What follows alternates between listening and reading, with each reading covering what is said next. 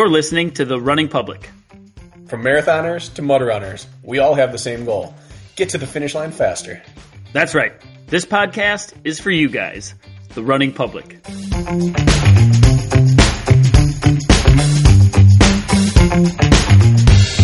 This works. It's better, right, Bracken? You cool with this? Well, again, I'm not moving, guys. Your hair would say otherwise. He's full of them. And I probably will drop video just because I don't have a ton of, fuck it. I don't care about data. I don't have a ton of data. You don't do an unlimited plan in this day and age? I do not. Wow. I am driving now. Tell people what you were just doing. You're driving back from somewhere doing something very specific. What is that? So I drove an hour and 20 minutes to the St. Anthony sand dunes in eastern Idaho to go run around in sand for like an hour doing intervals, which went kind of okay in prep for Spartan Race World Championships in United Arab Emirates in the middle of the desert with giant sand dunes. That's specificity right there. There was some great learning experiences because I haven't been on like real sand dunes in a while. This race is going to take so much longer than people think, like so much longer. If they put us half marathon on like soft sand, it's going to be a grind. And you can't even go fast except downhill. I know you know this, but I ran in Dubai twice. And the first time there was a super, and it was the most miserable race I've ever run in my life because it was sand 100% of the time. The second time there was sand for a few miles, and the rest was hard-packed dirt and mountain running. So it depends which version we get. I think you're going to get some hard-pack, but the sand portion is just the worst. I'm thinking like 70 or 80% sand, and then definitely some hardpack running just to make it a little bit more visually appealing. But it is like the intervals, you can't even elevate your heart rate because you can't even go fast enough. You can't move fast enough to elevate to the intensity that you're looking for. That can't be true. My heart rate was like maxed out. I mean, in Vegas when we ran in sand, I felt like it was like climbing up a mountain and through sand simultaneously. That's how I felt. So flat sand running, you can go pretty hard. Uphill sand running, if it's soft, you just slip so much that you can't get the cadence that you need to. Like your return on investment is poor? Exactly. It triples the size of the hill. Yes. I got 1,000 feet in 5 miles, and that was a good chunk, but I'm assuming we'll do like 3K with the size of dunes over 13 miles. Potentially. Either way, it's going to be rough. And the guy that beat me over there the first time, it was a Russian, Sergey Paraligin, I think his name. Yeah, he's been around for a while. Yeah, I know Sergey. But he had done some sand running prior to it, and it showed. It doesn't take it's like any other skill work. It doesn't take a ton of practice to see noticeable improvement. Oh, just this one session, I was like, this is like, if I didn't do any other training, that would have been super helpful just to go out there and get on the sand and know what it feels like. For those who are unable to do that, I would go out of your way to try and get like 1 or 2 sessions on sand prior to the event. The most frustrating part to me is that if you're a runner like myself who runs by pushing off the ground, that's not the way sand works. You have to run by lifting your leg off the ground. It's a different way of driving power. Yes, it's very short, choppy strides, and the more you push, the less efficient it is. Yeah, you have to try to be a water bug where you're lifting off without trying to sink in. There's no push off. It's very strange. It fits Hobie really well. If you look at Hobie's gait, it's like perfect for him. I would think that exaggerated forward lean where you let gravity do the work and just put your feet in front of you to prevent you from landing on your face. That might be a good potential strategy.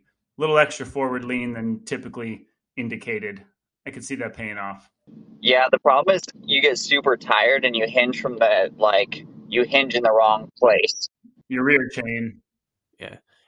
And I used to think snow running would prepare me for it better, but it doesn't because snow running, you still hit the ground at some point and can push off of it. It helps a little, but it's not Yeah. ideal. Yeah, I would say it's better than like flat hard running, but it's not the same as sand. I would say running in shin or knee deep water might even be better than snow running. No, because you still get the stability with water. But you have to pick your legs up. That's true. That is true. Either way, sand is best. Sand is the best. I agree. And I'm sure I'll feel it in my hips tonight. Ian, you know what you're doing here today, right? You know why we sequestered you for this ongoing? You gave me a brief overview of it. I figured you just ask some questions. We will, but first, I just want to get caught up on you because we chatted with you maybe like a year ago or so. And as listeners know, we're doing this coaches series where we're getting philosophy, asking specific questions about training or coaching or all of the above, and then hopefully you learn something from it. But dude, we haven't talked to you. I don't know. It hasn't been a year, Bracken. It's probably been about that, Yeah. roughly. And so we just want to get caught up. Like, how's your season gone? How you feeling about it? What's new with you? Other than the sweet shades, all of that stuff. Oh yeah, sweet shades. Torrig Eyewear. They sent me some free glasses. You guys can go look at them. My season up until October, late mid September, October was garbage. I had made some changes in my fueling and nutrition that really caused me to bonk in some big races. West Virginia won, but I had been under fueling the entire year, it turns out. I made a change and really noticed some improvements there. My fitness had been good, just wasn't able to like actually have the calories. Hold up. I can't let it go. I can't let it go. I got to know. I don't like generalities. I like specifics. What did you change? Why didn't it work? And what did you change back? Okay, specifically, I was working with Manuka Sport in 2019, and then that relationship ended, and they had more gel-based stuff, um, which I would mix in a water solution and be getting a lot of calories per hour, around 200 plus to 300, somewhere around there. As a by the way, I'm going to stop you real quick. You turned me on to Manuka Sport, and big fan of their product. The only downfall is they're overseas or foreign company, and getting their product is a pain in the butt. But they make very Yes, good stuff. I was a fan. yes, and I mean, I enjoyed their product. It worked really well for me. They made some changes in the formula where they took out a lot more of the Manuka honey and just put in maltodextrin, so they just became another standard gel, which is there's nothing wrong with that. It Mm. just was a little bit of a less of a selling point for me. But I started working with Endurelite and I switched to more liquid powder calories. And with that, I would still be trying to get the calories, but I'd finish runs, even training runs and races, and there'd be like out of a 16-ounce bottle, there'd be 5 ounces left. And when you fuel with liquid calories, a lot of the actual calories will sink to the bottom as well, so you have to shake it up. So those 5 ounces, that's a third of your calories you're not getting, and that Potentially more. potentially more. And after I figured that out, I was quite frustrated because that's just like going in to the race handicapped and not like just being stupid and not making the right decisions. So I've switched to more gel based, and there's a Endurelite product called Carb Shot, and I found mixing 3 ounces of that with 1 ounce of maple syrup and then adding 4 ounces of water is like rocket fuel. It is so good, and right there, that's a 60 gram mix. Little over 200 calories, but then you can add that ratio or keep that ratio and add more. So I'm trying to get like 80, 90 grams an hour now. And you feel much better on longer races and even shorter ones. Um, So that was the specifics, and I made that change. I still fuel with liquid stuff, but more on controlled areas or modalities. So if I'm biking, it's a lot easier to get as many calories as you need as opposed to running with liquid in that case. I found the same thing. I really loved the way Sustain tasted and sat, but it does not play well with water. It just will not mix No. fully to get the number of calories you need in per ounce. And that's why I fully switched to Tailwind now, because Tailwind, I can double the recommended scoops and it still mixes almost instantly. So I don't deal with, I have 300 calories in this bottle and I hope I can get maybe 150 out of it. I know that whatever I put in, I get back, and it doesn't taste as good, but at least now, Yeah. like you said, the calories are getting in. Yeah. And I actually asked Matt Mossman about that, and I was like, Matt, why does this stuff dissolve? And he's like, yeah, it's these specific carb portions. So it's like the pea whatever, or the sweet potato pieces that they're blended up, but they just don't dissolve. They don't go into solution. And so there are those pieces of calories floating in there that actually sink to the bottom. But the Sustainably X does fully dissolve, so that is an option, Bracken, if you want to check it out. That one is, Oh, I haven't tried that. yeah, it's pure dextrin, so you can super saturate that pretty easily. And the carb shot. I like having a power bottle of mix, something super saturated where I can just take it as extended shots, but get a bit of water as well because gels don't work for me. You should try the carb shot maple syrup mix. It's it's pretty great. I'm a big proponent of it now. Okay. This isn't the point of the interview, and we'll move on right after this, Kirk, but I don't know if I've shared this story before. I practiced with Sustain Elite for a long time, and leading up to my last Spartan World Championships, I was all prepared with, I had my soft flask in my back hip, and then I had two spare soft flasks with already the scoops in there, just twisted up. So all I had to do was add water and go so that I could carry enough on course. And I got through the swim, went to a water station, and it had gunked up the nozzle. And no matter how much water I put through there, none would come out through the nozzle. So I ended up having none of the calories I brought along. They were all sitting there. You can twist the top off, Bracken. That's an option. No, because it was all gunked at the. I had an inch at the bottom of solid concrete. Oh, it's stuck on the bottom. I had 8 inches of water at the top, and then another half inch of gunk stuck in the top. So both ends were concreted up, and I didn't get any calories. It was terrible. I'm just sensing rookie moves happening all over. I'm turning off my video for hopefully better connection. Okay.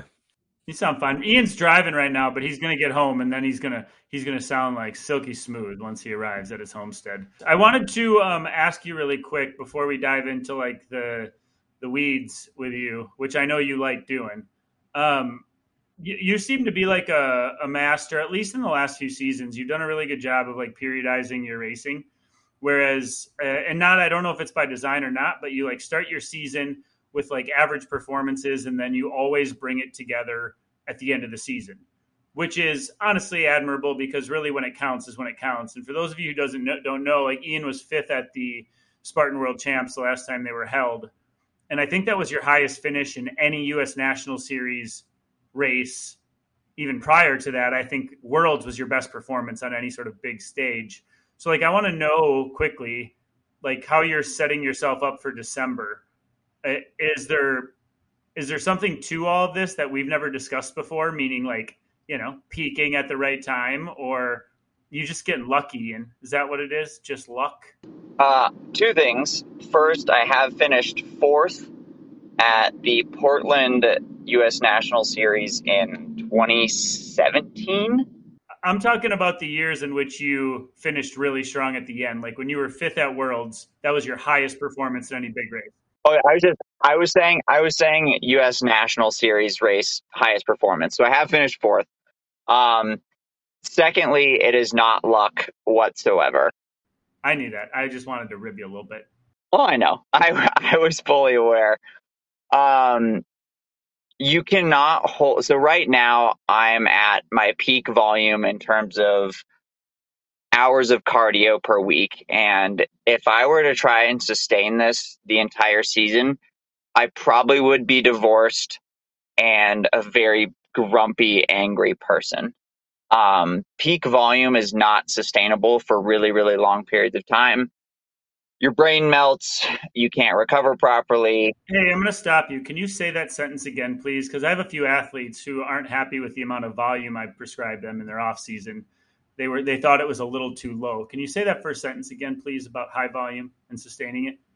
Yes, peak volume is not sustainable for long periods of time. One more time. Say it again, please. There's just a couple people I want to hear this. For those of you who are worried about your current volume, peak volume is not sustainable for long periods of time. It's a fridge magnet. It is. Continue. Throughout the year, I progressively build my volume in a safe, sustainable, increasing load manner to where I am right now. And then I hold that and it depends on the races. Usually I maybe would have gotten here a little bit sooner, but with races being in December, it was pushed back a little bit this year. I also started training this year a little bit later than normal as well, just due to I did not want to go to Jacksonville because I really hate that course and that I don't like Florida in general. So it is by no means luck that I get to this place when I want to be. And also along those lines, there's the physiological aspect, but there's also dialing in everything. So like this year I had troubles with nutrition and fueling, and a lot of the season was helping get rid of those issues. So I'm able to like, quote, unlock my true performance for races when it matters. Hopefully you don't have to do as much of that during the early or middle of the season because you have good coaches or people around you that can help you with it, or you've learned the lessons and you don't have to repeat them. But sometimes you have a pandemic that shows up and you forget some of the crucial lessons and you have to relearn them the hard way. And that has been the case this year for me. But no, it's all about looking at the big picture and performing where you want to perform best. Yeah. Now, this is interesting because you are the second guest on our coaching philosophy series, and the first guest was not a huge subscriber to periodized training. Now, we're not here to pit one system against the other. We're here to present all facets of coaching philosophies and let the audience decide what they do and don't like. But I really like the dichotomy of these first two episodes here because we're not even, 20 minutes into the episode, and we're already to like the big deviation from what we talked about last. So this is something I'm excited to get to at some point today. Yeah, and I'll be clear. The way I periodize training is purely volume based. It is not kind of the old school mindset where you have the endurance building phase, power phase, sharpening phase. I do not break it down like that. It is purely volume based. So, and that's time and intensity. The ratios of lower intensity to higher intensity stay pretty much the same during the entire training period, except for off season and maybe some recovery weeks. But for the most part, it is pure volume progression where it is increasing volume and then having a deload or recovery week and then repeating that. Well, we got to dive into that, don't we? I didn't know it written down. Ask about Nike. And I feel like you led me into that one, Ian, because this is, in all of my personal research, keeps coming back to Nike or the first people, the coaches there, to move away from the standard periodized schedule to a speed work year round with volume periodization. Is this what is, for people that didn't listen to your episode, they need to go back and listen to your episode because it was fascinating. But is this where you picked that up back with your years at Nike, or is this something that was independent of that? Short answer is yes, but I've also just, with my education since then and my own research into sports science and physiology, it doesn't make sense. The body doesn't work like the old school methodology. The body adapts to whatever stress you apply to it. It doesn't know you did this training session 40 days ago, so therefore it now is going to hold on to that or anything like that. Mhm. It needs to have a fairly continuous stimulus. To a certain extent, it will hold on to those adaptations, but if you don't work the system, they will go away. And I did get to work with some really cool, smart people at Nike who they didn't necessarily give me like the handheld of like, this is how you train as a professional athlete, but they gave me an understanding of this is what sports science is, this is what physiology is, this is how the body works.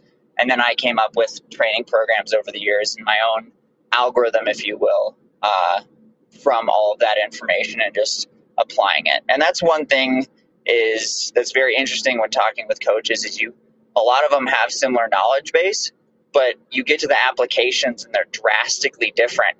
And often I think something I've noticed is they forget the fundamentals of the body and how it works and how it moves. And they go on to these really nitty gritty things, but they don't take into account the basics.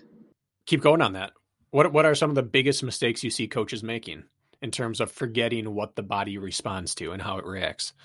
I mean, we'll talk about the volume periodization. Like, yes, you can do a giant load or giant stimulus on the body and take an athlete who's running 20 miles a week and bump them up to a 50-mile week in 1 week.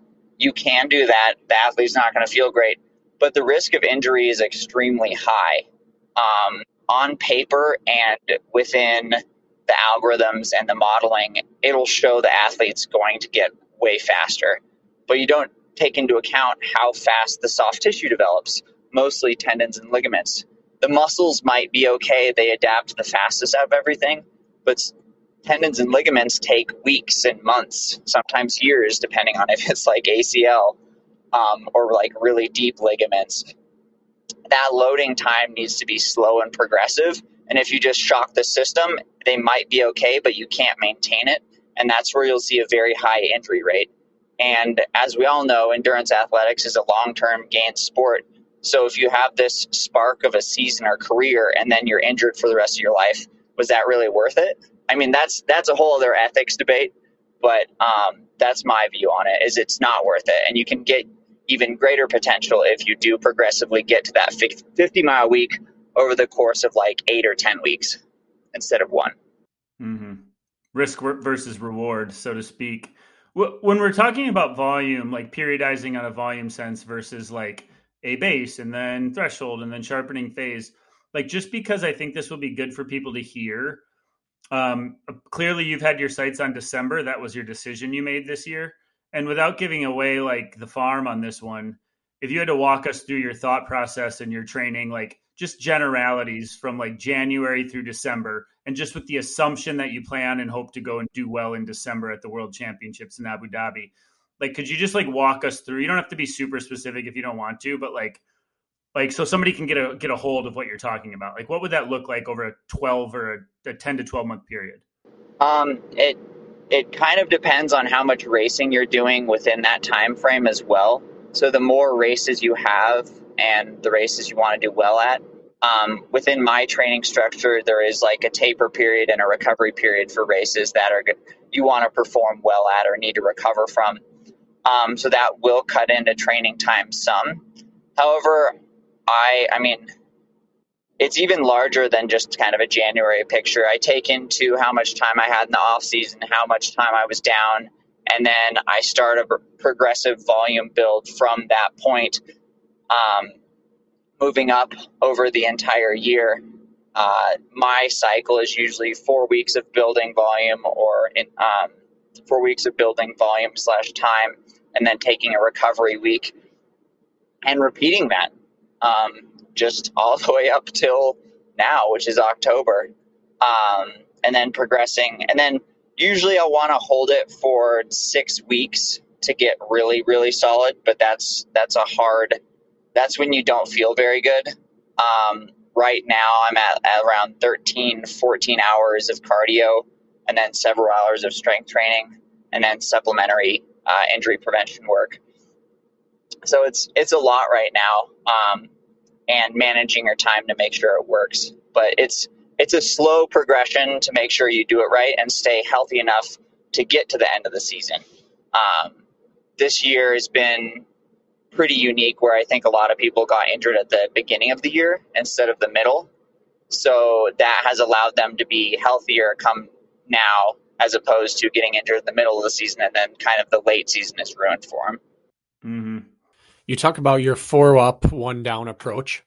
Do you like to sequentially raise little bits of volume every 4, or do you hold at a volume for 4, 8, 12 before moving on? And is that dependent on how high percentage wise you are compared to your potential max, or do you like to step up the same steps regardless? I do it percentage based, and I will sequentially increase volume over those 4 weeks until you hit your peak volume, and then I will hold you there. And once you hit your peak volume, it depends on the athlete, but I might shift it more to a 3-to-1, just because maintaining that load for 4 weeks, you're pretty much toast by the end of it. Mm-hmm. Not everyone has the amount of time they need in a day to recover. Most people have full-time jobs, so you can't train full-time at peak volume, go do your job and do that for 4 weeks without turning into a pile of goo. But the amount I increase each week is based on the previous week, and that's a percentage based. And I use the rule of thumb of around 10%. However, that shifts where you're at in the season. If you're at a higher volume, I'll actually drop that down lower to usually like 7, 8, somewhere around there. And do you go in with this is what we want to hit peak volume, or do you start with here's where we're at and we're going to build up 10% until we hit whatever our peak volume reveals itself to be? The second one. And sometimes athletes might already know their peak volume. I know where mine is. I'm very close to it, if not at it. But usually there's a lot of warning signs that they'll do 1 week of training after a recovery week and be completely toast, or small injuries will start to creep up, or injuries or illnesses. Getting sick is just another form of getting injured because instead of your soft tissue being compromised or even hard tissue, your immune system is the one that's taking the hit. So if I'm understanding this right, if I'm just going to like simplify it, and granted, you're building to a longer race, like a race of 2-hour duration or so. Let's just say roughly in Abu Dhabi. You're basically taking little stepping ladders and increasing volume along the way with recovery periods every 4 weeks or so. And then at the end, when it really counts, you're making like, if you can, like a 5 or 6 week push at high volume before your final deload or taper into your most important race of the year. Is that accurate? Yeah, it's a great summation. Nailed it. All right, got it. I mean, I can understand that. That's a philosophy that I can be like, makes sense to me. I like it so far. And one of the things I always like to, when having conversations like this, is I'll ask individuals or athletes if it makes sense. And the fact that you said it makes sense, Kirk, is a good thing. Because if you have a program, and this is getting into the other coaches' philosophies out there and the different things that don't make sense, why in the hell would you do that? Searching for a magic pill, right? That's why people do things they don't understand, is because they're hoping for some magic solution out there. That is true, but most times even magic pills make sense in terms of like getting in. If it actually is magic, like has whimsical powers, that makes sense that you would take it. But if it's like a placebo, I can't go into placebo because that actually does have magical powers, and there are tons of studies proving it. That might be the most magical thing we know of. What type of pills have magical powers? Like, if you were to like give me a handful of pills, which pills would you put in my hand? I was thinking of Jack and the Magic Beanstalk, but Yeah. that was the only one that came to mind. Hyperbole. Okay. I have one more question on this train of thought as we're going, and it was that. So what I think like a lot of athletes wonder about, and probably Waffle, especially the self-coached athletes, is like performing well in races along the way, but not letting those races detriment your end goal too much. Like, if you really care about 12 races throughout the year, like, is it really possible? or are you? And I mean, I have my own answers to this, but this episode isn't about me or Bracken; it's about you. So, like, training through and knowing you're not going to perform your best, or is it possible to go and perform nearly your best 6 times a year en route to the big dance at the end of the year? What do you think? And how often? I'm going to layer more. And how often is too often when it comes to racing? If you're going to be productive in training. It depends on what the training looks like into the racing period and then how long the racing period is as well. So if you want to have, well, 2 races a month is too much. 1 race a month is pushing it. And we'll say there's a 4-month period of solid training leading into these. A race every 7 weeks is pretty darn good. I could say you could be as fairly close to peaking for each of those races pretty comfortably, and that's a race every almost 2 months. More than that, it's going to be detrimental to training. And then you also need to ask the athlete what their goals are, and that can play a big role in it. If they're going after a certain series where that's not possible, but that's kind of their goals in the year, then you should really focus on that and optimizing those races, even if it means late season they're not going to be as good. Okay. When you talk about 2 a month is too much, which I think, yeah, that's not a super sustainable style of racing if you want peak performance. But when you say too much and 1 every 7 weeks is probably as close as you'd want to put them, are you talking in terms of to be ready for the race or in order to recover well and not kind of erode the training that's going in? Which end matters more to your point of view? A little bit of both. I mean, in order to do all the races you want and do well in them, you have to be healthy enough to actually get to the start line and be able to move off of the start line. Mm-hmm. If you go in with a stress fracture, that's not going to be very great. Unless you're Lindsay Webster and then you go run Tahoe and take second. But her and Ryan are kind of outliers, so I don't think they should be brought into any actual models. Fair. Yeah, you can't look at Ryan's racing schedule. No, I mean, I spoke with someone, or Ryan mentioned recently, he doesn't really taper except for world championships, and that's just ridiculous. Not many people can do. I don't know of anyone else who can do that. Going back to your question, Bracken, I would say it's both. You want them to be injury free and ready, and the training able to get them there in good shape, and then also, what was the second part of it? Well, which is it the recovery from races that eats into the training, or is it just not being able to train up enough to get ready for the races? Or are we talking about the same side of or different sides of the same coin? Different sides of the same coin. The recovery portion does eat into training, and then if you eat into training, you're not going to be ready for the race. Is kind of how it works. Yeah. Do you advocate the old cliche of training through a race? If the race is not overly important, yes. Do you do that yourself? I have done it. If I recall, Ian, not to answer a question directed at you, not me, but before your 5th place finish in Tahoe, wasn't that part of your scheme? You went out to a Canadian race 2 weeks before and raced back-to-back brutal mountain courses as your final big smash before your taper. Am I not correct? So I would answer that question for you to say, yes, you do that. Oh, yeah, 100%.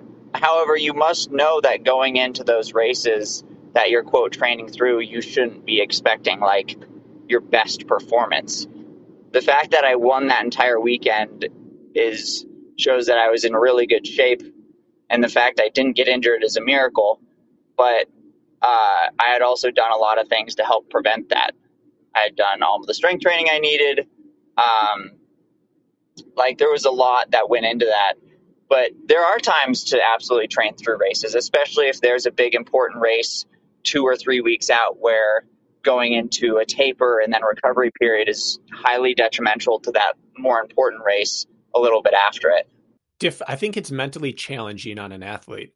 Even if you go in knowing this doesn't matter, I am going to be at a diminished capacity, it's really tricky not to read too far into that. And that's a tough thing for people to pull off correctly.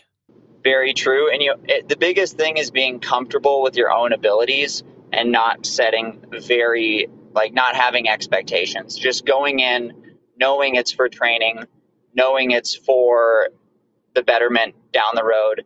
And it really helps as a coach, for me at least as an athlete, because I know what I'm doing is correct. I know there's reasons I'm doing it.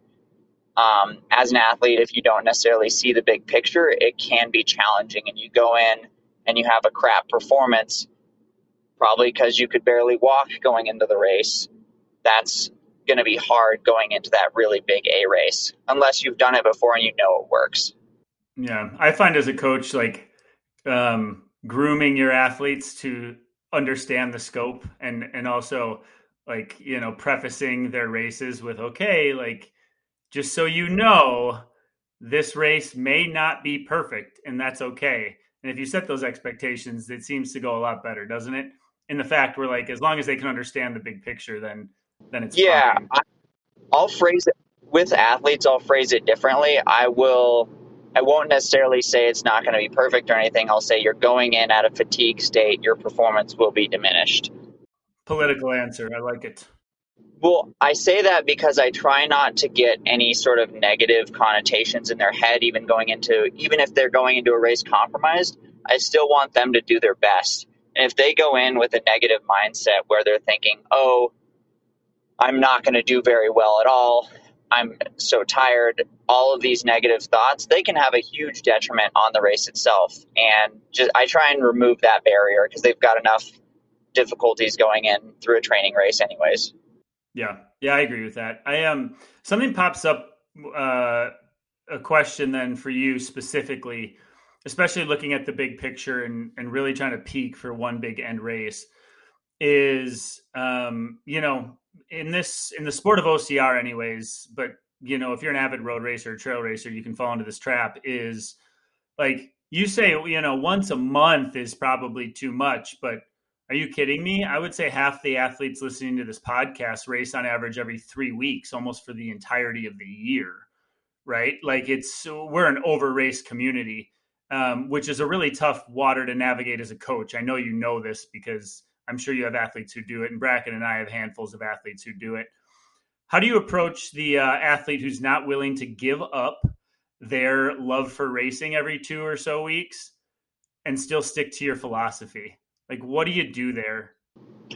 I let them experience it firsthand, and then usually, so there's multiple athletes I've had who have done this and still do Mm-hmm. it.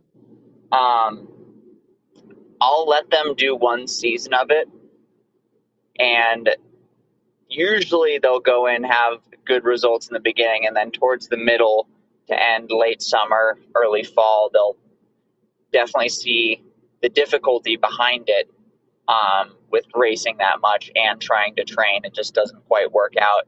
So I'll let them experience that, and we'll have conversations leading into it, being like, you're racing too much. I understand you want to do this. I'm just going to let you know that it is too much, and you'll experience this later on. And then they go through it and they're like, yeah, I actually raced too much. That was too much. I think next year we can make some changes. And having that come from an internal self-realization is a lot more powerful than coaches just parroting at you. Because they'll want to make the change. That makes the conversation and schedule building a lot easier. Yeah, I agree with that. I let all of my athletes who like to race a lot make the mistake for one full year with Mm-hmm. those conversations, and then it's usually like, hey, let's really talk about what we're doing next season now. And usually they're very compliant and willing and begging for it. Are you the same way, Bracken? Yeah, I like to try to temper it the best I can, but Well, of course. if there's ever pushback against any portion of a plan, the plan's almost useless. And so sometimes, and we say it a lot on here, a C-level plan with A-level commitment and execution is going to get you farther than an A-level plan with C-level commitment and execution. Mm-hmm. And sometimes, yeah, to get the commitment, you have to let them go off to college for a year, live the life away from mom and dad for a bit, and then come back and realize, they're not so bad. God, Bracken, you're so poetic. No wonder you guys have so many listeners. It's pleasant to hear you speak. You keep the flattery coming. All right, I have a lot I want to get to today, but I don't want to shortcut anything. So do you have other things on the premise of the philosophy of how to build base that you think the general public needs to hear before we move on to spicier things? I really don't like the terminology base because people, they take that and run with it. Let's say aerobic development. That's great. I love it. Or soft tissue development. Those two are my favorite words: aerobic development, soft tissue development. You know, you and Hunter both brought that up in the last month. The concept that you can progress muscularly way quicker than tendons and ligaments can keep up, and that's the number one issue. I like that you two are very, very different in every sense of the word, but you're both honing in on the truths of the body. Mm-hmm. And I actually listened to another podcast recently that was purely based on tendon and ligament development and adaptation, and it was fascinating.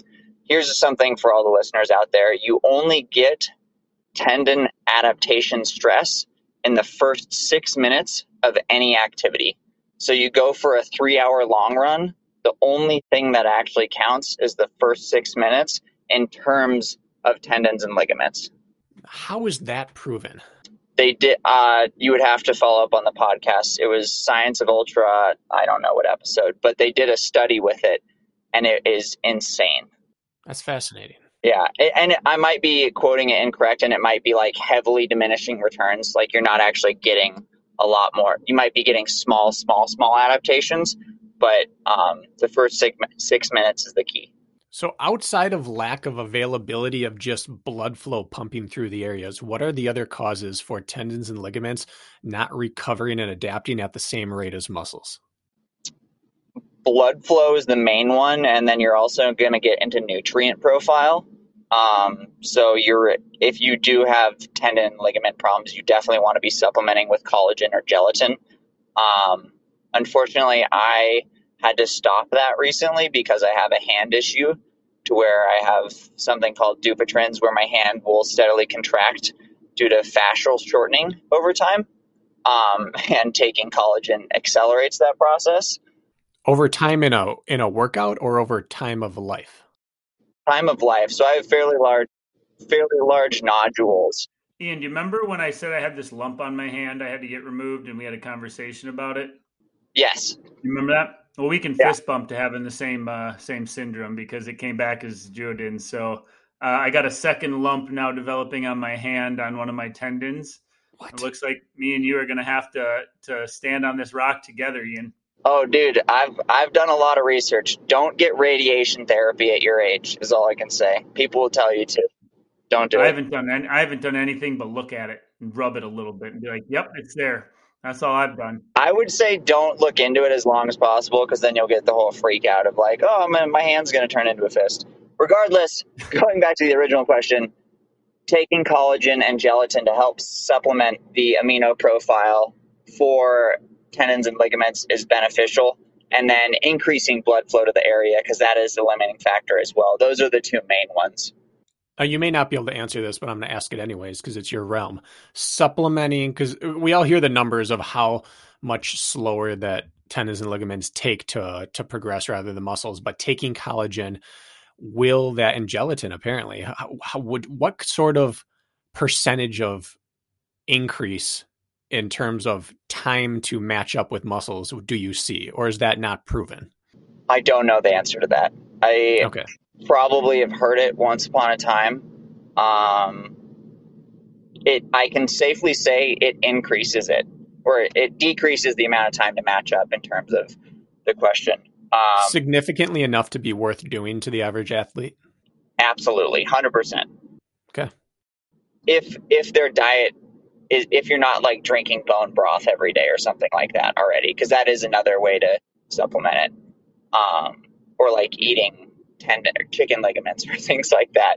If you're already getting a good source of collagen or those aminos, it's not necessary. But most people in the current American diet, and most diets have that lack, and supplementing is beneficial. Got to add that to my list of things to look into. I got some deer hooves you can gnaw on, Bracken. If you want to do that, that should move the needle for you. Bracken, with your history of soft tissue injuries, specifically the knee. I am surprised you're not doing this. I would have had you do this the day, like leading into the surgery and the day after, every single day. Really? Yes. Well, look at me just bashing my head against the wall over here. Yeah. I not to get off subject too far, but I dated this like left field sort of chiropractor years ago, and her philosophy was she went to a very reputable school here in Minneapolis, Northwestern chiropractic school, and her philosophy was, well, I have a knee issue, so the best treatment is to, well, let's take a cow's knee and let's boil it down and let's drink the serum that and broth that is made from this. So she had this knee issue, and she would have this pot of like cow joint as her bone broth to get the correct nutrients for her current ailment. So taking it to extremes. Who's her cow knee guy? Who's her guy? It's hard to get a good county guy, but up here in the Midwest, you can actually buy. I made bone broth at home. You can buy the bones you want from butchers and farmers. They set those aside for weirdos. I shouldn't say weirdos, for naturalists, for granola eaters, and then they boil the part of the body that in which you're having issues with. So you just need to find yourself some good knee joints, Bracken, put them in some boiling water and see what happens. I might go kangaroo knee joints. That's a smart idea. You should just take their ligament from like their paw to their their knee joint, and I'd gnaw on that. Yeah, Bracken, super shoe that. If you really want to go full profile, you could just find some cadavers and cut out their Achilles tendons. Better yet. I am waiting for an alive moment. Right. I stay prepared. In fact, we just talked about cannibalism with our kids this week. Oh, how'd that get brought up? It felt like time. It No, my parents just got back from Tahoe, and they were talking about the Donner Pass, and one thing led to another, and cannibalism came up. And kids are never. Donner went to Dahmer. Is that what happened? There was a lot of cannibalism on the Donner Pass tragedy. Okay, with the flight situation. That was South America, I believe, with a rugby team. This was the Gold Rush years. Yes, they got trapped on a pass, and then I think it was some 30-some people, and way more. Way more? Yeah. Well, that number did not survive, but the ones that did, 8 people. Yeah. What part of me would you eat if you thought like this part of Kirk I would eat and make me better? What would it be, Bracken? I generally start with glute, but with you, I'm going right to pec. Right to pec. All right. What about Ian? What part of Ian would you munch on for health benefits? Probably glutes. Okay. Maybe his tongue. I'll take that as a compliment. We're into the important stuff now. All right, well, I'll cross that off our to-do list today. Talk about cannibalism. Good. Yeah. But Bracken, going back to collagen, there are some I can recommend to you post interview, and you should be taking it daily. Ian, I thought I gave him the answer with the counties, but I guess I'm wrong. So I feel like he's more of a supplement guy. I might spread collagen on counties. Use it like hummus.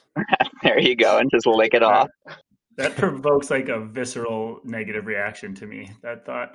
I thought you like bad tasting things. Isn't that the premise of coffee and whiskey for you? Bitter and County can't not be bitter. Okay, Gone Rogue chips falls under county. I like them. I like them. I also, Ian, well played. That was well timed, Ian. Bracken, let's do this. All right, because we could follow this train until the episode's up. I believe with us three. I think you should ask him a little bit more about Nike and Salazar, and then I want to save a good 50 minutes to ping off some questions to him. Yeah. How do you feel about that? I like it. That's where I want to go next anyway. Wait, if now's a good stopping point, I just made it home and can switch onto a laptop. Go for it. Cool. Mic check. Good. Oh, you took time to grab a snack in your break. I see. I was so hungry. It's allowable. I was gonna go get a snack because I'm also hungry, but then I thought I'm dedicated to this conversation. I'm not gonna leave to get a snack. That's right. All right. So last week, you'll be interested to hear that we asked a few questions that we'll ask of you as well. But one was, Richard, If you had to go after a Masters world record starting right now, and you put your whole life into it, and you had to hire a coach, who would you hire? And he said Alberto Salazar. And I have studied Salazar's stuff for a decade now. And I've always thought that there's a lot of interesting things that Nike does. And you got a behind the scenes look at what Nike does. And one of the things is their theories on speed development throughout a season is very different from the vast majority of what other pro training camps are doing, and that they don't let things go ever. They're working on speed from what I can gather year round, and they repeat shorter cycles over and over and over and over and over. So I want to hear about your theory of speed development for endurance athletes. Well, you just described it, so I don't need to say anything. That was basically it. You work on speed all year round. But that term, I almost don't like. You don't like hearing base. I almost don't like hearing speed, because I was a mid-distance runner in college, and speed meant something very different to me than it does to a 10K person, but it means something very different to an athlete. So speed is almost like a taste aversion to me. So I want to define, not just we work on it year round. What does speed mean to you? For me personally, since I'm in the endurance world, it means operating at those higher intensities for heart rate and physiologically. It's not, my training is not pace based. Some of it is at certain times with certain athletes. However, for the vast majority, it's heart rate based. And that would be operating in high end of zone 4 and then zone 5 if you go with the 5 traditional zone model. And then if you go into like where you break 5 down into supplemental ones, doing different ones in those like 5 A, B, and C stuff. And it's working those systems just at a lower volume percentage, depending on when you're at in the year. So if you had to slap generic terminology on those systems, what race paces are you roughly talking about? Threshold and then a mile and below. Sometimes that's not true. Threshold pace and then usually half marathon, 10K and 5K and mile, and then shorter duration intervals. Obviously, you can go down to like max sprints, but it's the full spectrum. And this is where we start to get people feeling like they're back in algebra class and numbers are starting to push down. Like, he just named 7 paces. How am I possibly supposed to work on this year round? So let's get some clarification here. Are you doing it in standalone workouts? Are you doing multi-pace skill work throughout, or are you sprinkling different pieces in throughout a week? Different pieces in throughout. It's several of those. It's specific ones within workouts, and then sprinkling different ones throughout the week. Usually, my week is broken down into having 2 speed sessions. One of them is threshold based, and then one of them is more on the anaerobic or the higher intensity side. So you might have one where you're doing a steady threshold run and another where you might be doing 5 or 10K intervals. Pace intervals, yes, not yes. 5 or 10K. Yes. That would be more on the threshold run. And that is year round. Yes. I mean, obviously there's the off season and we do take away those because like I'm not looking to really be working those systems. I'd want more of recovery focus during the off season, and then we can, depending on the athlete and what they want to do, like we can do some more targeted stuff during that. But year round, it is hitting those. Yes. Do you change your proportions of threshold versus truly anaerobic work throughout the year, or do you keep them pretty much the same and just extend throughout the season the amount of time you can keep at that? The second one. So the ratios are fairly similar throughout the year, yes. So you're a speed extension guy? Yes. And then, depending on what the athlete is training for, we do some targeted pace work. So extension as well as more, I don't know, Bracken, give me a term for like when you dial it in more. I don't know. What would be the alternative to speed extension? Keeping the same and cutting down pace faster and faster throughout the year, starting at 5K pace and moving down to 3K in summer and mile by the fall, maybe. Less applicable to our sports. Yes. I do that with some athletes It's very rare though, especially in endurance athletics. Yeah, you would need a real specific race purpose for that. Yeah. In short, pace extension. Okay, so pace extension I like. I love speed extension because to me, the speed, the question I'm sure you get, and we've talked about it on here before, is how do I get faster? I'm just not fast enough to run. And my dumb answer is always, you could hold it for 100. You're fine with speed, right? Anyone's fast enough to run 4-minute pace for 40 meters. Actually, that's not true. Not everyone, but anyone who's asking you for coaching can probably run 60-second quarter pace for 50 meters. If you want to argue on this point, we can move past it. But the point is, like, I understand the concept you're saying. Most people are faster at sprinting. Yeah, and we all just, not we all, most people just lack the ability to hold it. So I love the idea of speed extension. But then eventually, and this is where I think true coaching comes into play, you extend, you can only extend so far. And then you have to reset either down to a faster pace back to the original interval set and move back up again, or it's this kind of gray amorphous continuum where you're constantly resetting paces or heart rate or whatever it is and continuing to build and adjust workouts. How do you like to proceed throughout that? Because most people don't build speed, let's say 32 to 40 weeks out of the year, like it sounds like you do. So you will have to have a very specific theology behind how you do it. Maybe philosophy, not theology, but I think God plays a role in speed development. Some people hope he does. I know it's hard work and genetics, but there's only some. We're not going down that road. The simple answer to your question is heart rate training, for me at least. The beauty of heart rate training is it takes all of that into account for you. If you get faster and more efficient, you're going to have to run faster in order to maintain the heart rate at which you should be operating at. I've had athletes working with me and they're like, God, my aerobic runs, I'm having to run faster to get into heart rate zone. I'm like, yep, that's a good thing. And like the heart rate zone is still there, and that's where you should be operating in to get these physiological gains and adaptations.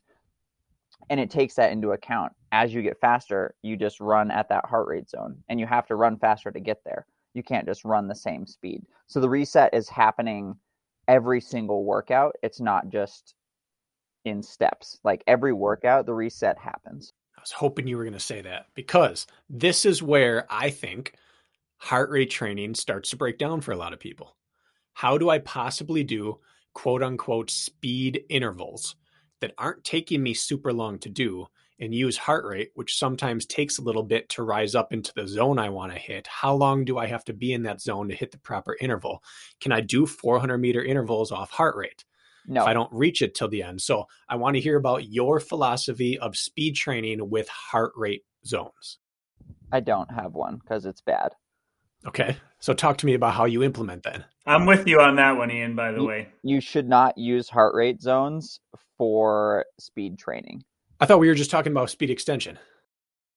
Correct, but that you can also apply this to like your standard aerobic runs or threshold runs. I'm not talking about for high intensity zone 5. What about 4? Zone 4. If you go by the classic model, zone 4 is still threshold or below threshold. How long of intervals do you do at that work? I usually cap people around at like 65 minutes of work, 70 minutes of work total. Do you do threshold intervals ever? Do I do threshold intervals? Yeah. Yeah, every week.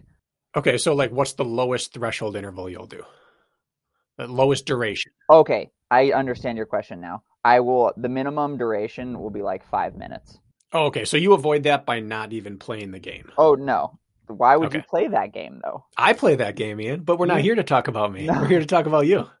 You like to play that game with like 30 seconds rest. You just poor little legs get tired and you just need a quick 30 seconds. No. We're not talking about me. We're talking about Ian. If you want to use heart rate zones to the best of their abilities, you should be getting into steady state. And usually that's around 3.5 minutes to like 6.5 minutes, depending on pace, where you're at in fatigue, all of those factors. But for this conversation and this question, 5 minutes is where I'll cap it at like a threshold interval. Okay. For higher intensity intervals, I do not have athletes use heart rate. I will possibly look at like the peak heart rate they get to during an interval as an indication of how hard they were working for that duration. And then I also take into account how long that duration was, because you cannot get to the heart rate equivalent of like say power output in a 30-second interval. It doesn't Correct. work. Mostly because you're using your anaerobic stores and your heart isn't having to work as much because you're purely not using much oxygen in that scenario.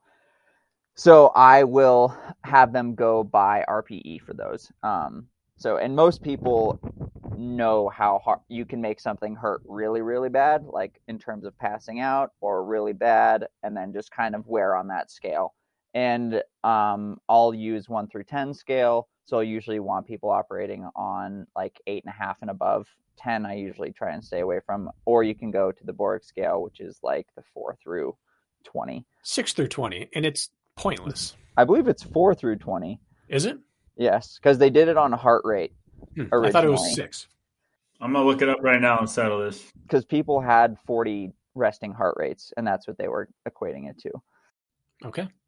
I might stand corrected. Either way, the only interesting thing about the Borg scale is how foolish the premise is, which is multiply by 10, and that's roughly the heart rate zone that people will be at when they predict their rate of perceived exertion, except that's not true, because the average person wouldn't say, I think I'm at a 16. You'd be like, you are, because times 10 is 160. They'd say, no, you're at 160. That's a 16. Does that make sense to you? I'm interrupting. This one says it starts at a 6. I stand corrected. I'm okay with being wrong, for the especially record. On the Borg scale, because it needs to be redone. 1 through 10 is the only thing that makes sense. It's a highly outdated model, and especially on 1 through 20, you're like, oh yeah, 20 being the hardest and 6 being sleeping. Like, where would you be? 6 is, in quotes, no exertion at all. Could have been easier to start at 0, in my opinion. I'm a classic 6 right now. Like, that doesn't make sense. I mean, according to Borg scale, I'm at a 7 currently because I did finish a workout a while ago. But I would like 1 through 5. I like 1 through 10 because it does provide a bit more granularity, but no one ever understands like what a 1 through 4 actually is. Yeah. Yes, numbers start making sense at 6 to people. And I think it's because of the academic system. It's easy to say 60%. I get that. But like a difference between a 40 and a 45 and a 50 to people is negligible. Regardless. So I do. Thanks, Borg. I mean, working at Nike, you had to use it for like a lot of athlete input and the heavily subjective side of things, like how are you feeling? So I'm very familiar with the Borg scale, and we did have a modified Borg scale, but like it's a silly way to do things. However, I do use rate of perceived exertion for high intensity intervals and not heart rate because of, I'm sure you guys have talked about this before, heart rate lag, which is very heavy on high intensity intervals, and with them being so short, it doesn't have the time to get there. Even if it was perfect, it's still not gonna get to that point quickly. I agree. I think the only good thing about Borg, and the last thing I'll say about it, is they did a good job of quantifying the I feel like words with a number. So if someone tells you this feels blank, they'll say, oh, this is like a 17 over here. They did a good job with that. But outside of that, I agree with you. RPE is a very, very good way of going about it. Yeah. They used it in grad school when I was in my ex-phys program. When we did our VO2 max testing, we just had to slap our finger right on that Borg scale, how we were feeling at the time. Now I recall 6 is definitely it. Bracken, can we jump into some specific questions for Ian? Let's break mold and let's just Q&A.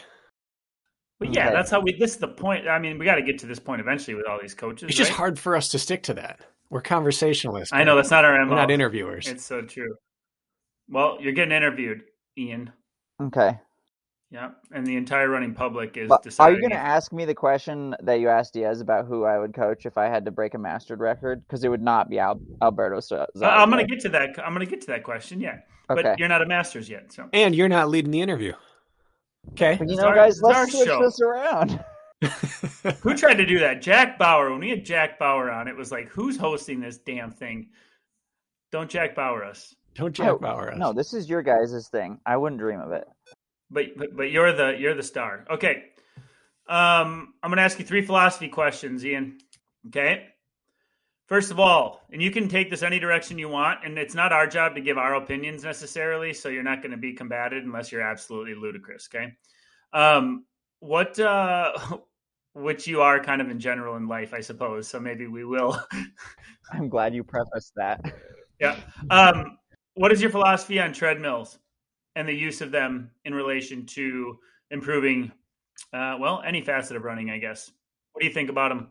Good, bad, ugly? Your thoughts? I live in a place where it snows a lot. A lot. Treadmills are necessary for certain individuals if you would like to increase running. I do go out when it's like 15 degrees, sometimes -5. It's not as enjoyable.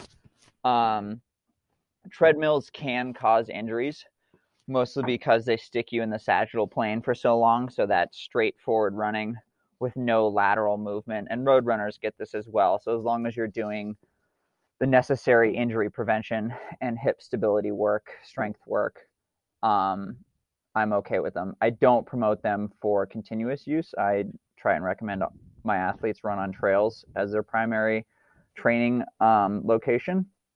However, there are times when they are beneficial when it snows 3 feet. What about weather aside? When would you choose a treadmill over real terrain, if ever? Also, if you live in a place that doesn't have real terrain, and by that I mean pancake flat, and you're training for a mountain series or a mountain race that is very heavily gained, and you just can't get that going outside, that would be a time to implement it as well, when you can't necessarily get the corresponding terrain for what you're looking for. But I'm not saying do it every time, but once or twice a week in that scenario. Okay, that's how I use mine. You too, Bracken, right? Yeah, it's my mountain. Yeah, exactly. And that's great because you guys don't have mountains. We have landfills. We have land. It's true. 145 feet of gain. The sand dunes I was on were larger than the mountains where you guys are, or hills. That's disgusting. Yeah, piss off. Philosophy on shoes. Do you have any general thoughts, feelings about shoes and how to make those decisions? That's such a vague question. That's the point. I know. We'll start with super shoes because that's the one everyone loves. Super shoes make you run faster. They make you more metabolically efficient, and they make you run faster, period. You should not train in them 100% of the time. That's my thoughts on super shoes. For regular shoes, you should find the shoe that feels good as soon as you put it on. Like if you slide your foot into a shoe and you're like, oh man, this is the shoe, that's the one you should run in. And then on that same, if you do put it on and you take a few steps and it doesn't feel good, don't run in it. You should run in shoes that don't injure you or cause issues. If you are getting issues from shoes, you should probably change something. Mind blowing. Weird.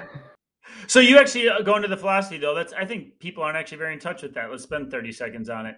Like sliding a pair of shoes on and being like, that feels nice. Like what's a shoe supposed to feel like when you put your foot in it?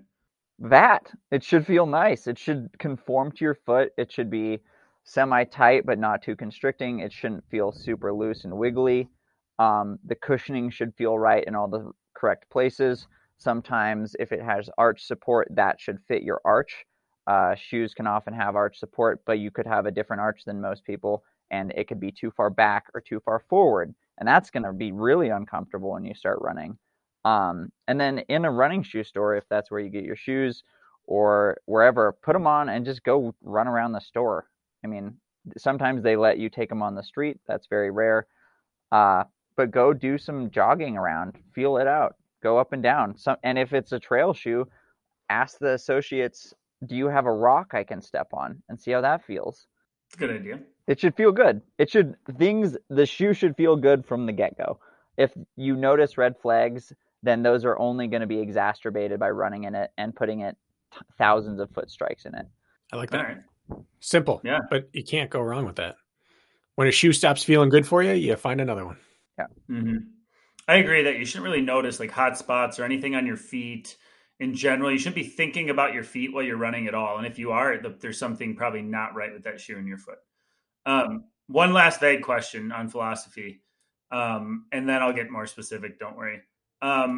Your general philosophy on strength training for endurance athletes. Not yes, you should do it. I understand you should, but like, you give me some smart ass answer. But like, what do you think in general? Like, where do people go right? Where do they go wrong? Like, if you had to just give me like a elevator pitch on your strength philosophy for runners. Everyone should do strength training. Is that good? No. You should work. Ian, thanks for coming on today. Yeah. It's been great. You should work. There are a couple things. You should absolutely working your posterior chain. For road runners, focusing more on not necessarily your back, but your glutes, hamstrings, calves, and that lower body. Working your quads, and then often, as some runners know, and then some runners learn later on, stability work at the hips is absolutely crucial. Running in a straight line does not make you have strong hips. It makes your hips really weak, and you can actually get more efficient and powerful and prevent a lot of injuries from stabilizing your hips and getting your TFL and glute working like they should be. Those are the key focuses. A strong core is great to help with stabilization and power transfer, and having abs is always cool.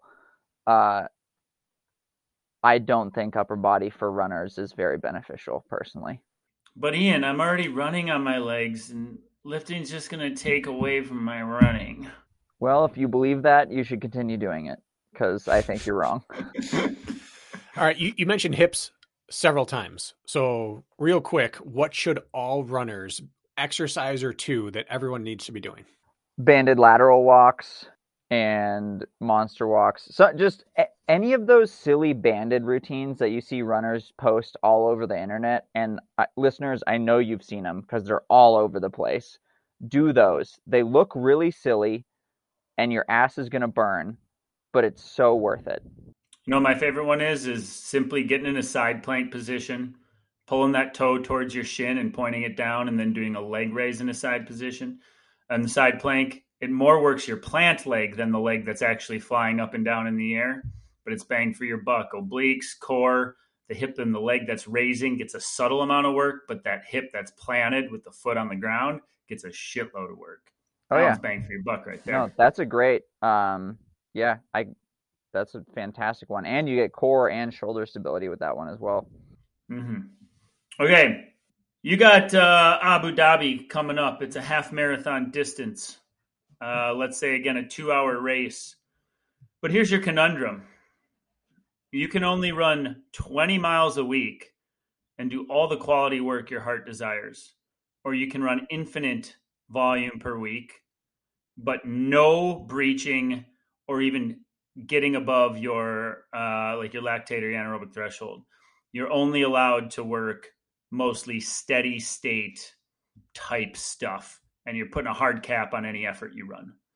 What are you picking? 20 miles a week and all the quality work your heart desires, or infinite mileage but a governor on any of your training? Infinite mileage, hands down, without even a second thought. It's a 13-mile race. It's 2 hours. That's what a marathon is. Why? The race is longer than 5 minutes. So it's very much an aerobic race, especially this one in sand, where it's going to be hard to elevate your heart rate, as we discussed earlier. So let's murky it. Yeah, let's murky it. Go ahead. Let's murky it. Lower that distance down. I'm going to start bringing my hand down and talking. That wasn't the original question, guys. Come on here. You tell me now, when I hit a distance where you would change your philosophy. 90-minute race.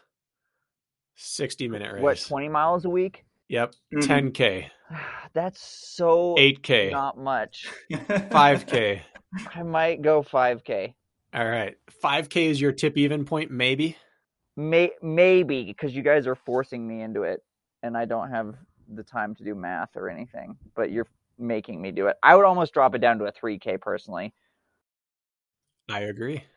I would, but I like, and you could argue 1,000 even, like a mile. Okay, we'll go with mile, just because for the sake of, I say this all the time, where the mile is like the breaking point between true, like it's the cusp or the middle ground between endurance racing and like anaerobic speed work stuff or anaerobic racing. We'll just say the mile for the sake of it. Okay. Now the caveat, if I'll add one subcategory to this, What? and I've There's done a layers to this question. yeah, and I've done a majority of, in fact, times in which I beat you, I've been running 20 or 30 miles a week, with the exception of I'm putting in aerobic work on other modalities. So now you have the injury, or I can't put in that much volume camp.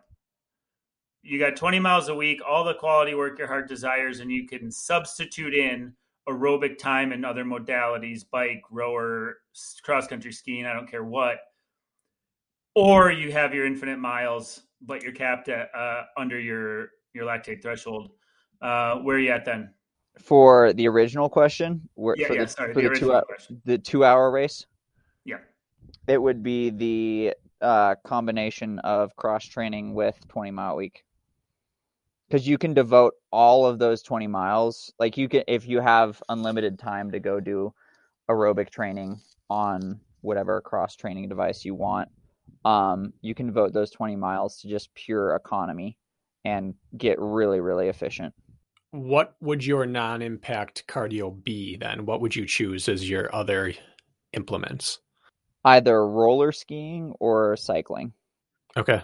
And why then wouldn't you just do that to start with? I mean, a lot of people do that. I mean, why isn't that your system? Because I can't work out infinitely or I can't work out aerobically infinitely, period. That's the answer. I need to get some economy from running. And there is a lot of benefit to just getting miles logged and gaining that efficiency with good form. Yeah. I've built most of my recent career on about the 20 to 30 mile a week plan, but supplementing with, other aerobic modalities. So I was curious what you said there. That's where you're different from Diaz. Diaz still stood on his island of volume, no matter what. No comment. Next question. Next question. Um, if you have to think about who's been the most influential on you, as far as let's take yourself out of it, because I know you've done a lot of studying and researching on your own, which is admirable. Um, who have been your senseis? Like, who have you learned the most from? Whether it's been a book or other people, like who does your mind go to when it comes to learning about all this?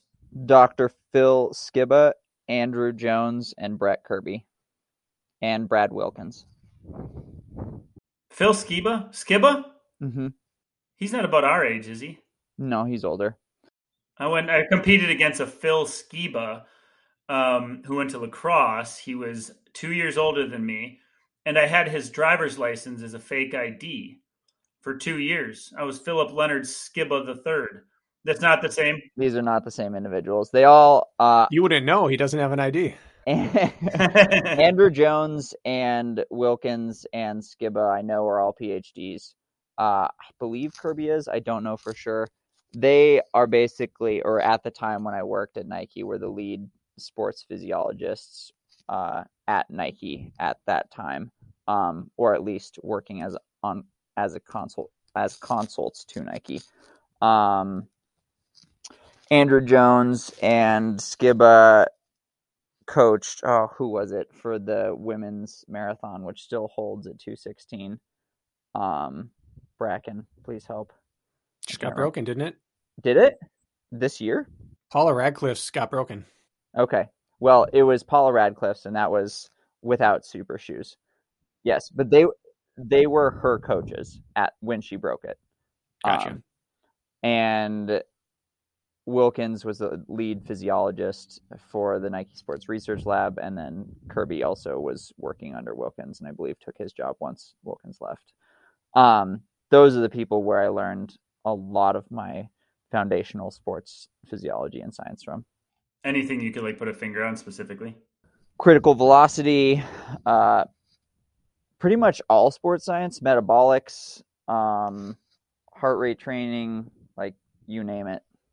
And I didn't necessarily work with them one-on-one individually, but just got to observe and ask questions, which was fantastic. And those few years that I spent with them, I would argue, are much better than any 4-year education I could have got for sports science. Even master's program. Essentially, I got my own thesis with them, just observing and watching what they were doing. It's like learning Spanish in college, and then I went to Mexico, and I could speak it better after being there for 10 days than I ever could sit in the classroom. Absolutely. You brought up Paula Radcliffe. Speaking of depressing results that make you feel slow, did you see the women's half marathon record got broke this week? My God. Yes, I did. 62 minutes half marathon for a female. What is it, like 4:48 pace or something? Ugh. You don't want to know. It makes you feel bad at life. And they broke the beer mile, which I think is now 4:28. 4:28 beer mile. Who did that? A Canadian, I believe. The U.S. guy had it, but it wasn't ratified because he had too much beer left in his bottles. He ran 4:24 or 4:26. Yeah, there's a whole they do an event for it. It's awesome. There's money to be. You can almost make a career almost in beer miling right now. His bottle chugs were all between 6 and 7 seconds. Yeah. So he ran roughly 4 even or 4 under 4:05. I think he ran 4 right around 4 flat. It was like between 58 and 60 seconds, 62 seconds every lap. And he consumed 48 ounces of liquid, which is 3 pounds. He gained 3 pounds during the event. Plus air. Plus air, but yeah, like that's more impressive than a 62-minute half marathon, if you ask me. I mean, that's why I had to bring it up. Both of them are very impressive feats of athleticism. They're outrageous. Okay. What were some, and maybe still are, like from a coaching standpoint, what are some of the mistakes you made early on coaching your athletes that you would go back and like be like, young Ian, if you only knew what you knew now? Is there any things that you would change, or have you always been a perfectly executed coach from day one? It's been pretty close to like what I do now. I have adjusted some things. I was benchmarking or time trialing athletes a bit too often. A lot of people don't necessarily like that, running as hard as you can frequently. So I did cut that down to benchmarking on a less frequent scale. And that's the biggest change that I've had. I have shifted heart rate zones here and there over the years based on like some research. And then increase cross training to a certain extent with athletes who don't necessarily handle all the running volume great. But those are the minor changes I've made over the years. How often is too often to time trial, and what's appropriate? I can't answer what's appropriate because it's different for everyone. And it depends on the level of athlete. Like high level athletes should be time trialing more frequently than recreational ones, just to be tracking your performance. And there's a lot of cool models out there that allow you to do microcycle predictions, like get down to like what your true microcycle is. I was benchmarking athletes every other week, which I found to be a bit too much. And now I'm around like, I'll do it every month or two, sometimes longer if it's in season. That tracks. What do you think, Bracken? What is your philosophy? I don't think we've ever talked about how often necessarily. When I build out a training plan with no races on the schedule, it's about every 6 weeks. Yeah. I'm time trialing. Races screw everything up. Yes. So, but I like 5 to 6 weeks of training before I have to interrupt it. Mm-hmm. And then also, like, if you're going to be benchmarking, you should be making sure, and you want to have consistent conditions for the athlete. Normally, like good thing to do would be put it like you have a training block where you have, in my case, the 4-week build, and then you have the deload, and then I would time trial or benchmark. So they do have that recovery period, and so it's not just in the middle of the training block where it's hard to gauge fatigue levels. Mm-hmm. And Yeah, I agree. my shorter ones, I sneak in wherever. If it's just a climb or just a descent or just a mile or whatever, let's do that. But if they're real time trials, I almost always try to have a deload week right before. Yeah. Going kind of off topic, but also along the same lines. And Bracken, you know critical velocity, it sounds like, fairly well. Are you aware of the 3-minute all-out test? And have you done it? I have not. Sounds terrible, by the way. Are you aware of it? I'm aware of its predictive capabilities, but I haven't done it to have any sort of anecdotal proof. Understood. So why don't you go into it for us? I've done it many times, and when working at Nike, critical velocity was starting to really come into the predictive modeling scene. And I did it 5 or 6 times in 2 weeks, and that was one of the hardest things I've ever done in my life. Is it the most pain you've ever felt in a time trial? Because I have to imagine Yes. the intensity of it has to be terrible. Yes. So a 3-minute all-out test is you have 3 minutes, and from the gun, you are sprinting. I'm not talking about pacing yourself. I'm talking about like you are running for your life. And you continue that for the entire duration. Every step should be as fast as you possibly can go. And as you would imagine, your speed spikes up and then decreases over time until you kind of settle out, which is the purpose of the test. But it is the only time I have ever done a test and had my entire torso become ice cold during it. Like it felt, I started seeing black stars and my entire upper body just turned to ice. And during the test, the very last like little bit of it, and it is the most I have ever pushed myself in some sort of running event. The reason I've never done it is different from the reason I've never given it to anyone. I've never given it to anyone because it's too impossible for the average person to implement. It's not, though, actually. It is, because the average, to implement, no, but the human component, how many people can actually hold themselves to every stride is your most power. Everyone saves a bit. It's true, but the beauty of the test is, you do the test, and in our case, endurance athletics, really the only critical component is the last 30 seconds. As long as they've worked like pretty darn hard the 2 minutes and 30 seconds leading up to it, the goal is to blow through every single anaerobic store you have, and then that last 30 seconds you're in a pure aerobic state.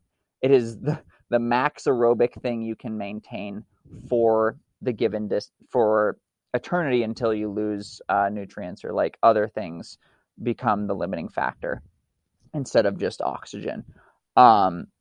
So as long as they went really, really, really hard, and I'm not talking like 100%, but if they blew through all of their anaerobic stores that prior to that 2 minutes and 30 seconds, which is pretty easy to do for most people, then the test will still be functional.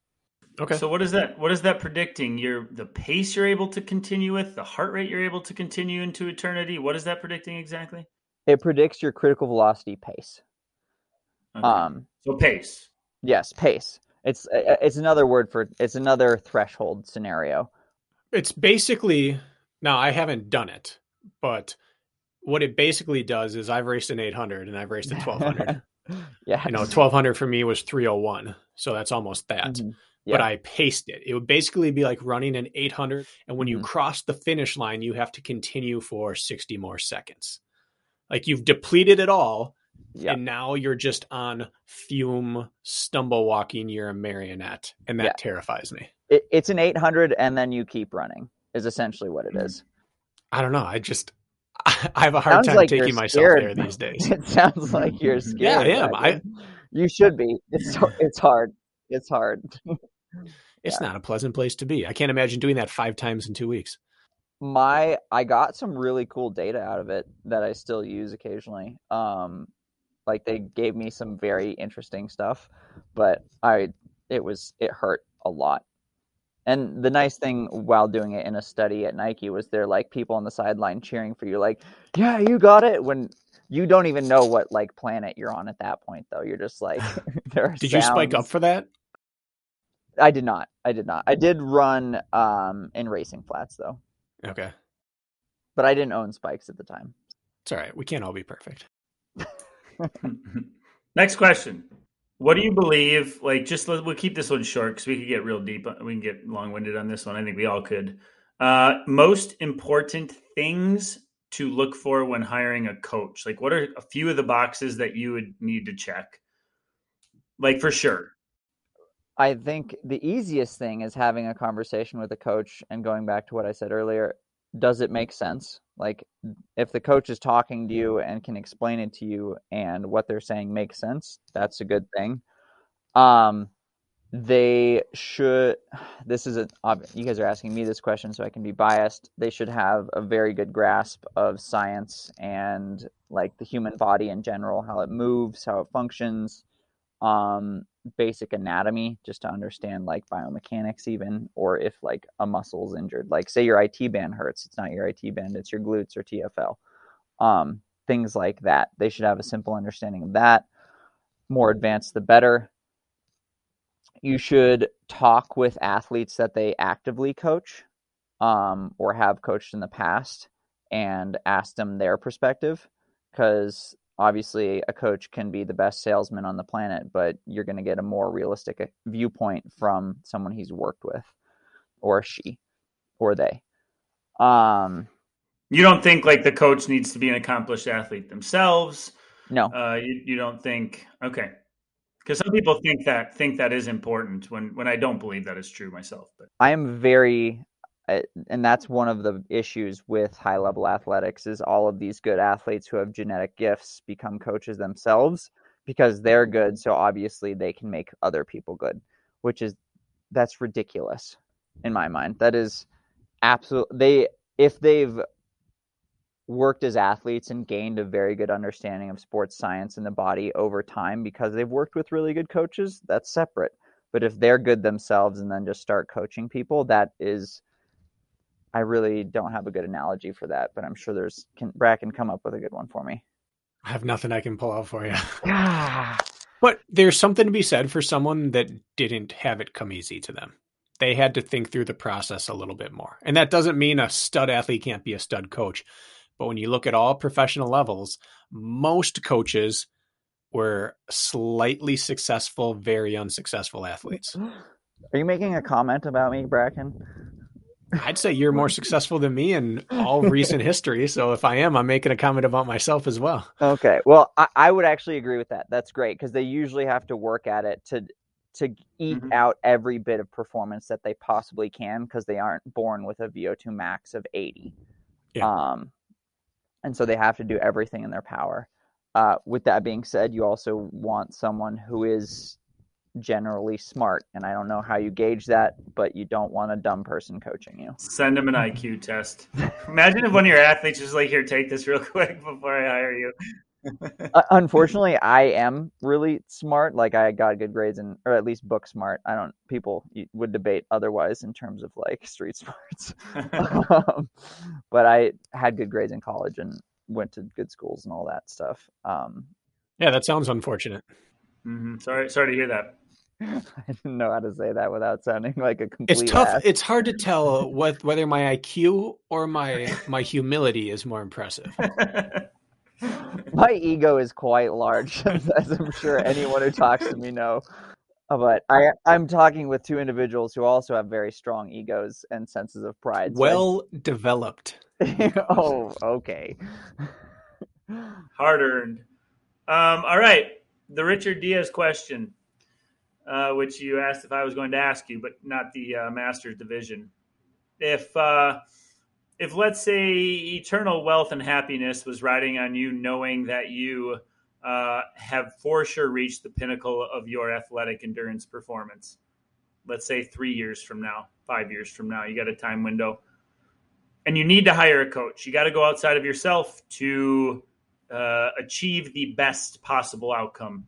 Again, eternal wealth and happiness is kind of a big deal, Ian. So Who would you put your faith in right now to coach you if you had to absolutely let control of the reins, and why?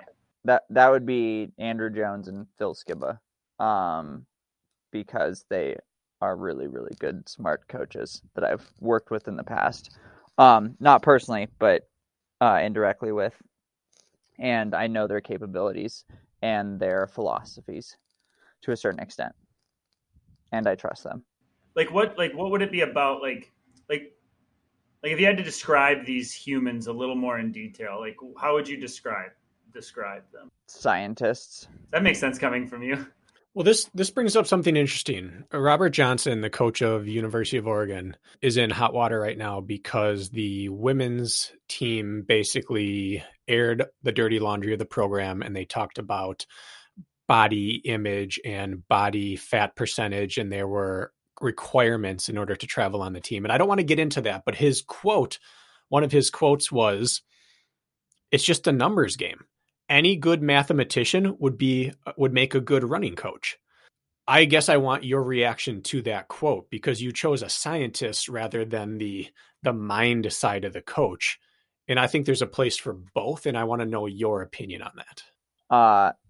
I'll answer the second question first and then go back to the first question. I definitely believe mindset is huge. Like, I work with Graham Roberts out of the UK for my mental performance aspect. He works with Lindsay, Ryan, and Rhea occasionally. And I've seen very big benefits from working with him and working through the mental side of things. So I'm not downplaying that at all. But I also know that in order for the mental side to unlock your full potential, you do have to have your full potential be really high in the first place.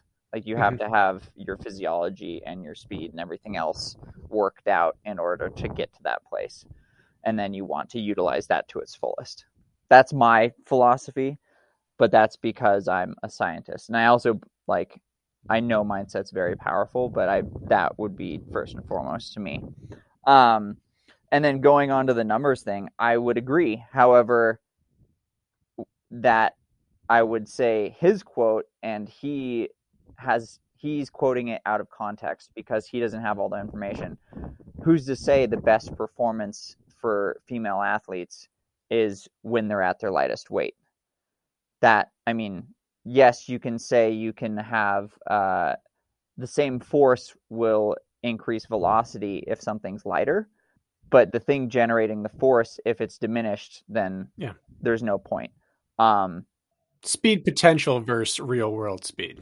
Yeah, exactly. And by that argument, we should all be like people coming out of the Holocaust in order to run the fastest. Like, we should have zero body fat and no muscle, and then we could run the fastest, which isn't the case at all. Having a healthy, functioning, working body and immune system and hormones is extremely important. I work with a number of female athletes, and several of them have had eating disorders in the past or REDs, and they're well beyond their performance from those previous times. Now that they have a normal menstrual cycle and proper hormone fluctuation. Okay. I got 5 minutes. So you got to get all these out in 5 minutes. You have last questions I'm going to ask you. You have to absolutely pick only one workout to do for eternity if all you cared about was OCR performance. And then one for road racing and one for the trails. Quality You only workout. get one. Quality workout. The flashy one that you post on your Instagram. I don't post many of those, though, because I think Don't get bogged down in the weeds here. I think they're stupid. Don't get bogged down in the weeds. You get to do all your aerobic volume.